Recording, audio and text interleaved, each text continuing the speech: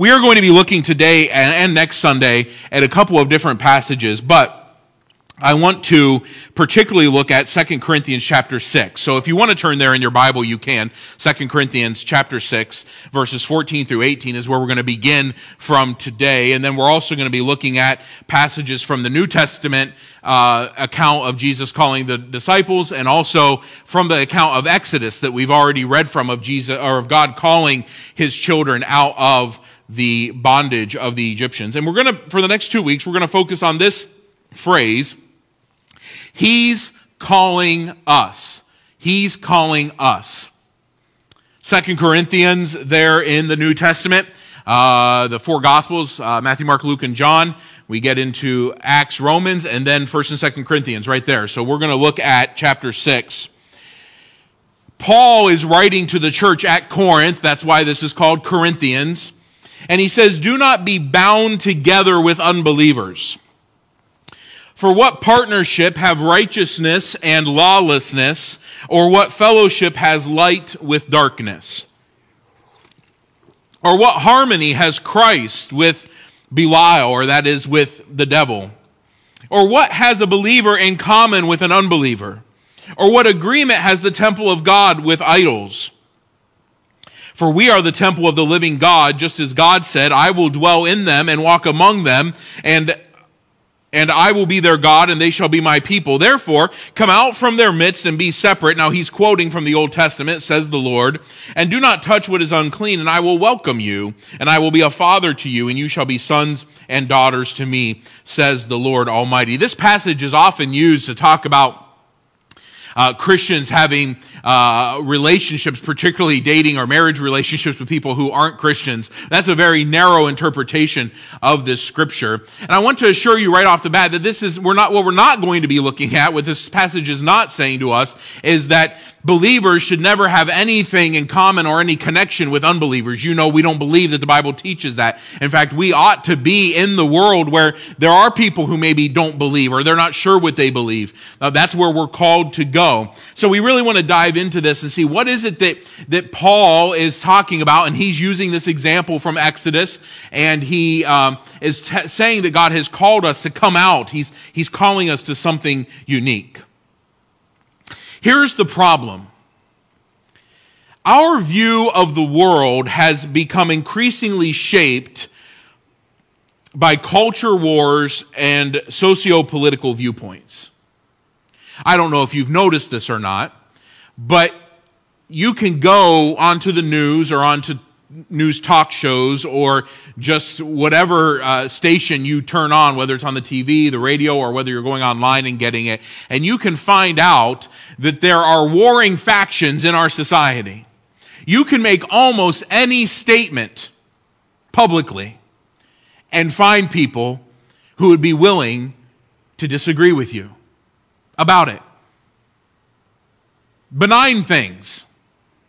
But then there are serious topics that do matter, kind of what you believe and where you stand. And there are warring factions over those as well. And some of them have to do with politics, but a lot of them don't have to do with politics. Some of them have to do with socioeconomic status or experiences, or rural communities versus more suburban communities or urban communities, right? You probably have uttered the words at some point in your life, if you're still living in Hudson, you or the surrounding area, you have probably uttered the words at some point in your life, "Man, I'm really glad to live in a small town or a small community." You've probably said that. I've said it. I say it all the time, usually when I'm driving in a really big city. You have a different way of viewing life from people who live in big cities. Some of you who have done both know it looks entirely different, right? Some of your backgrounds and your experiences, my backgrounds and my experiences, they just make people different from each other. And there's nothing wrong with that. There's nothing even wrong with disagreeing about what preference we would have, right? You know, like if you said that you preferred like McDonald's chicken nuggets to Chick-fil-A chicken nuggets, like you can be wrong if you want to be. That's okay. You can have your opinions. We don't all have to agree about everything. But here's what is happening in our society. Our way of viewing the world has become shaped not so much just by our opinions, but by the way that we see our opinions in conjunction with other people. And so, usually when we look at the world around us, we're looking at it through a lens. And sometimes because of that lens, we have a tendency to lose our vision of what God has called us to be. Now, if you're a young person, a teenager, a young adult, you might know that you are still in the process of trying to determine what God has called you to be. That's part of that stage of life. But I got news for you. Sometimes even as adults, we are stepping back and maybe we have a career. Maybe we feel like what we know we're doing with some aspects of our life. We say, well, what is God calling me? Where does he want me? What does he want to do through me? I mean, I've got a job, or I've got family. I've got some places that I find myself. But what does God really want from me? What is he asking me, inviting me to do? And when we only view it through that lens of kind of what we see and feel and experience in society, it leads us to a garbled view of the Christian life. On the one hand, we have a tendency to push back against things that we feel threaten us. And that's where we hear a lot of terminology that says we have to protect or defend or stand for our rights. Now, I believe that our country grants us certain rights, and it is a blessing to have them. A lot of people in the world don't know what that feels like. That's a blessing.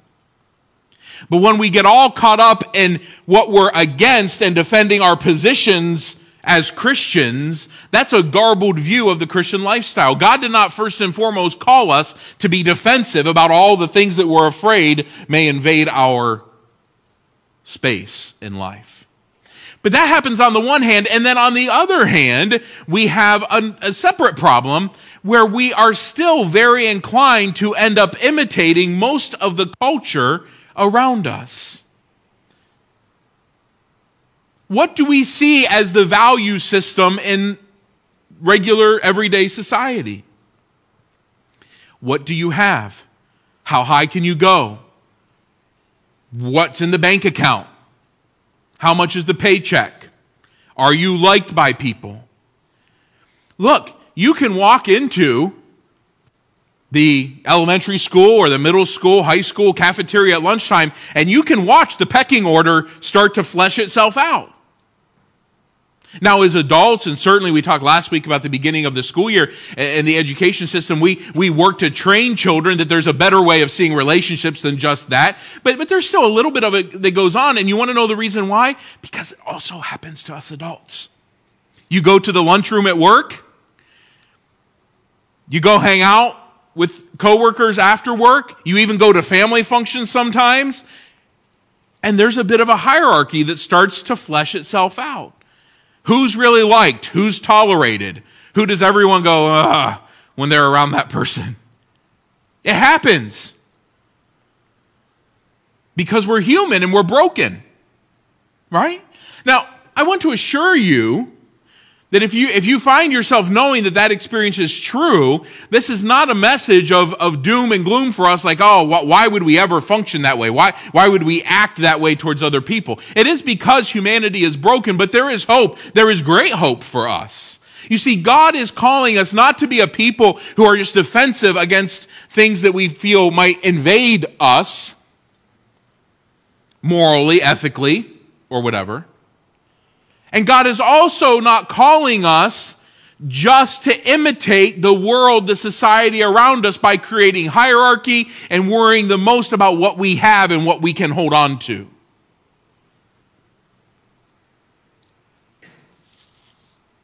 God has called us to a better way.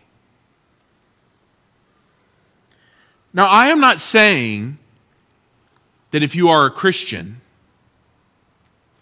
that you will never need to worry about money because that's a worldly thing. Or you never need to worry about whether or not you are thought well of by your peers because that's a worldly thing.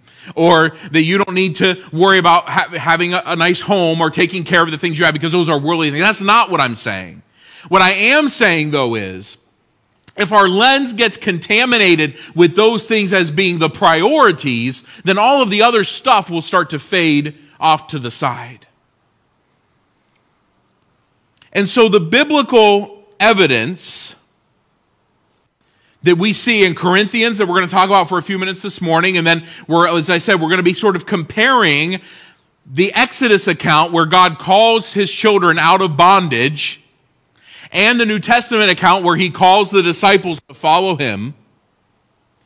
What we are going to find is that God has actually called you to something better and more.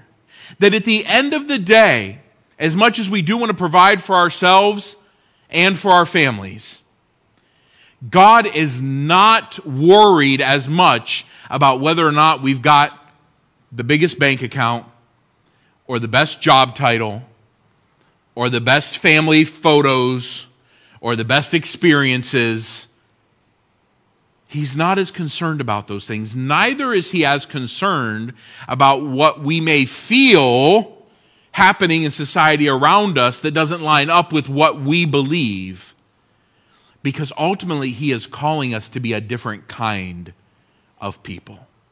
So Paul is writing to the Corinthians, and the Corinthian church existed in an area where there was a lot of paganism very prevalent in their society. So this little church that had cropped up there, that Paul, as these new Christians are converting, that Paul is writing to, they are surrounded, and even their church culture is being influenced by a lot of the secular society all around them, to the extent that a lot of times you couldn't tell the difference between people who were calling themselves followers of Jesus and people who were just pagans on the streets. And while God is not asking us to set ourselves up to look down on everybody else, there should be a marked difference between somebody who is following the worldview and the lifestyle and the characteristics of Jesus Christ and somebody who is not.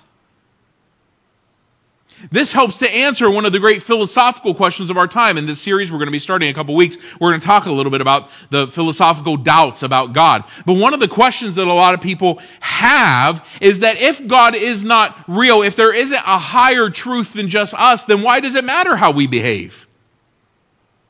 You are born with an innate sense that there is a moral code, even if we don't always hold to it. We know there's a moral code. Have you ever heard yourself using this phrase? That's just wrong. Says who? We have this idea that there is something bigger and higher than just us. God has given us a sense that there is something bigger that he's calling us to. And so here in 2 Corinthians, when Paul is writing to this church, he is saying to them, you should behave differently than if you didn't have a relationship with me, with God, or with God. Remember, Paul is the one who was out persecuting Christians and killing them. He hated the church before God got a hold of his life. Paul knows what it looks like to be redeemed, to be changed. So when he's writing to these people, he's not just shooting off his mouth. He's not just writing a letter and saying, I got to have something to finish off this page. Let me write something. No, he knows what it looks like for somebody to go from following a mindset and a worldview that is not of Christ to being completely changed by him. And so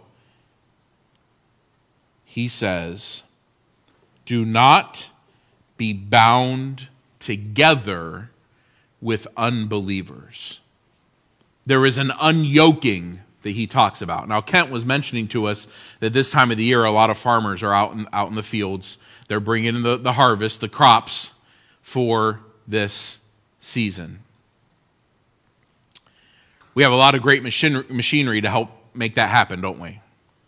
But of course, back in the day when this text was written, the only way to go out and do work in your field was to go do it by hand or to hook up the animals to the cart and go out in the field and do it that way.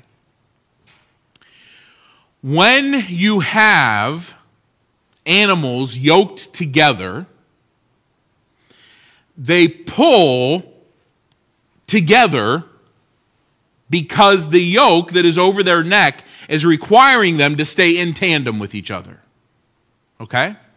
And I have heard it said, even though I don't have a lot of experience with animals, that it's very typical that there would be one of the animals in the pair that is usually the dominant of the two.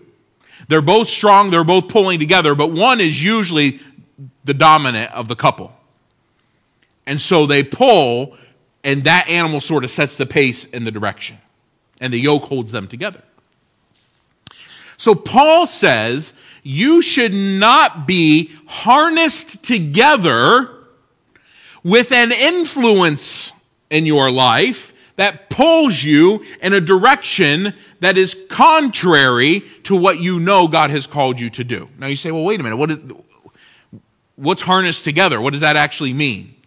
Again, like I said, sometimes this passage has just been used to talk about relationships, but I don't think that's what he's talking about at all. Paul's not giving a dissertation on marriage or relationships here, so it can apply to that. But what he's saying is, when we function in the world, it's not that we shouldn't be around people who have a different belief system than we do. It's not that we shouldn't engage them, interact with them, but we should not be hooked up with them in mindset.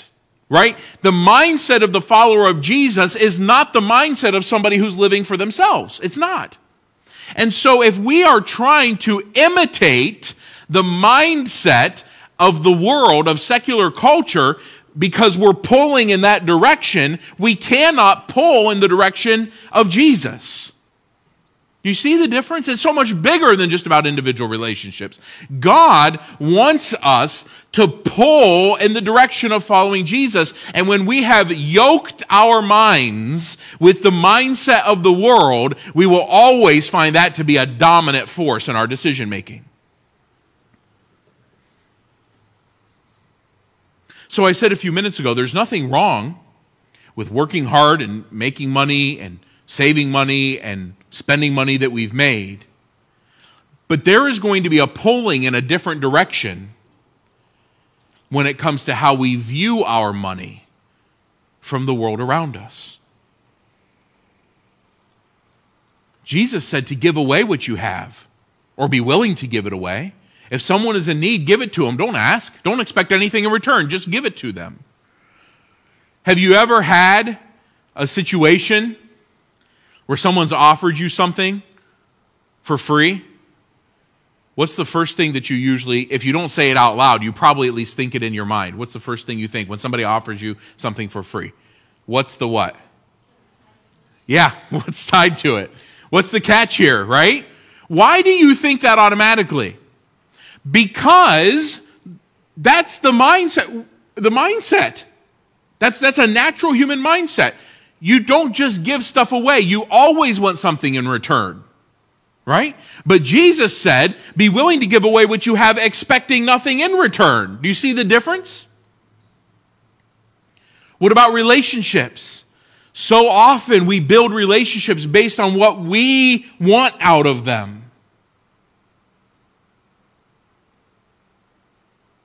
It happens in friendships, it happens in dating, it happens in work relationships, it happens in marriages, where those relationships are built around, well, what do I need out of this? I heard someone, or saw something that someone wrote recently that said, really, it was referring to marriages, but this could be true of any relationship. It said, marriage relationships should be a contest to see who can out-submit the other one. In other words, if we spent our entire relationship trying to do what was always best for the other person, and they in turn were doing the same thing towards us, think about how much healthier our relationships would be instead of when we're always pulling for what I would prefer, what I want. You say, well, that doesn't sound very fun to never be getting what I want out of a relationship.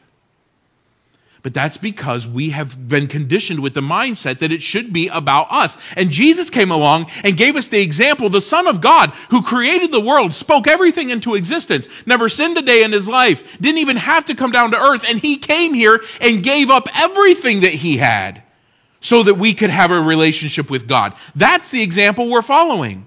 This life is temporary. So while it is great to have relationships, friendships, work situations that we enjoy and that we appreciate, there is something so much bigger to it than just enjoying it. We have a calling, and our calling is to submit, to serve, to help those around us. And if you think about it, what we try to teach our kids as they grow up is that very mentality.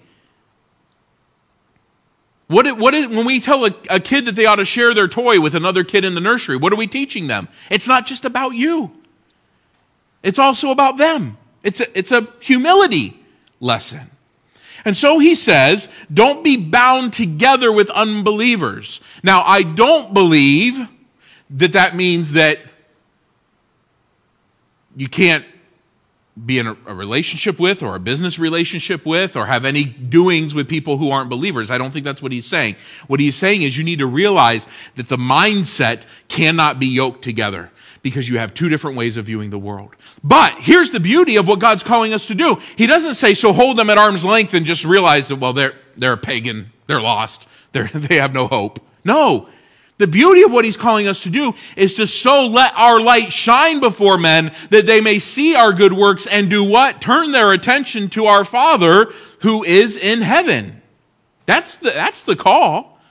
For people to see and to look and to say, you know what? There's something so uniquely different about you. Why? Why?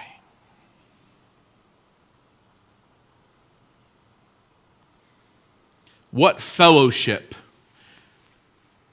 does light have with darkness? That's the question that Paul asks. How do those two mix together? Light and darkness. There is an interaction between them, right?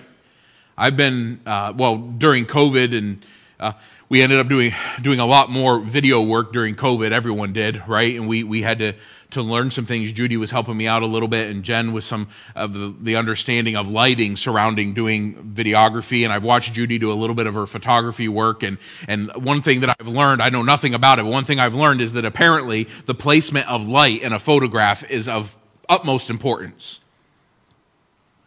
Why? Because every little bit of light that comes into a dark scenario is going to change the entire environment. If it's not placed just right, if it's not just at the right temperature, you'll get an entirely different picture, even if the subject is the same, right? So Paul says, what relationship does light have with darkness? Here's the relationship. They cannot completely coexist with each other, because every time you up the light, what are you doing? You're diminishing the darkness, right? A photographer never says, I've got to add more darkness. They might say, I've got to get rid of some light. Okay? Or I need to add some light.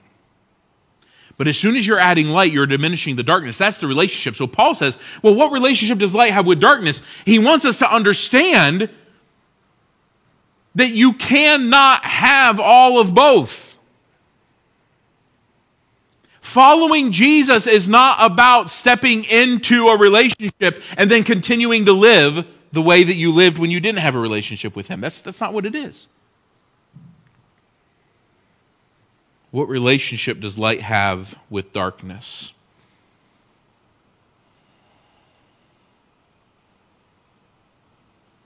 Following the call of Christ is a practice in humility. Instead of pursuing a militant takeover of the culture in which we exist. Look, I want to see the culture transformed by the power of Jesus. But ultimately, I'm not looking to do a militant takeover of the culture around me. I'm looking to follow Jesus. And that light of him as it shines through me to the extent that I can affect the culture around me, that's what I want to do. But I'm not in it for the war. I'm in it for the relationship. Now, next week, we're going to finish off this discussion by actually examining. There are 3 areas that we see imitated from the calling of the children of Israel. Remember, they were being called out of bondage. God called them out of bondage, out of darkness, out of oppression. So we're going to compare that to Jesus' calling of the disciples. He calls them out of their selfishness, out of their self-focus, out of them just living their own daily routines, and he calls them for a purpose. And we're going to compare those 2 experiences and see what is God calling us to be then. But for today, for this week, I want you to take this with you. God calls us to something that is vastly different than what the world conditions us to think. I'll use this example and then we'll wrap up for today. Do you ever watch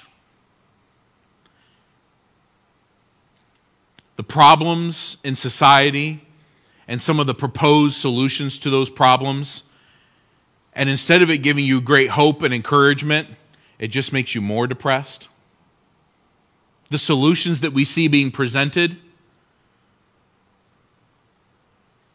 if anything, they seem like maybe they're just going to make the problem more muddy, maybe worse. Do you know why you feel that way? Because we know that ultimately humanity is not able to solve its own problem. That's why you feel that way deep down inside. Why?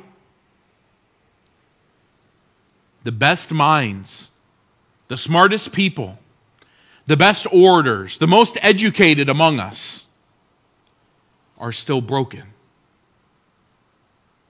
Still broken.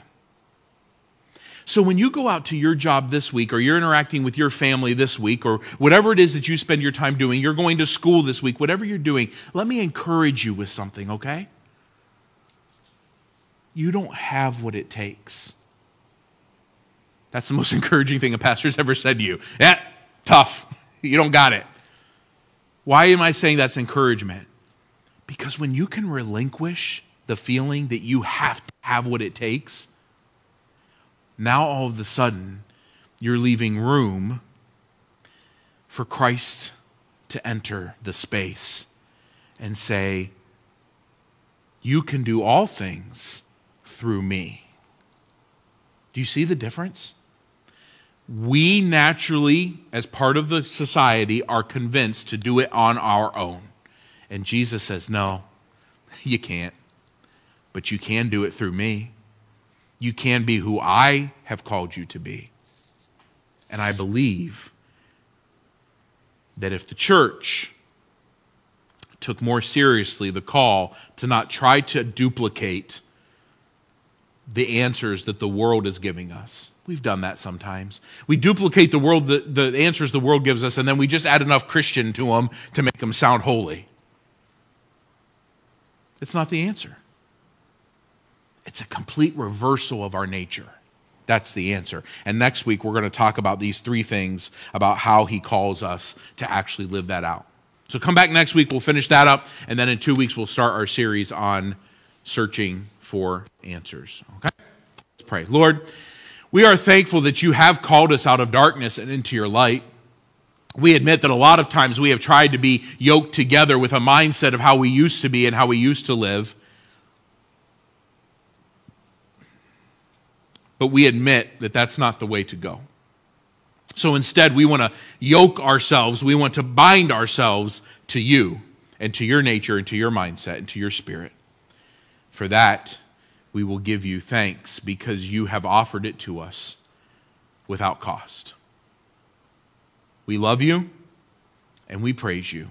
In Christ's name, amen.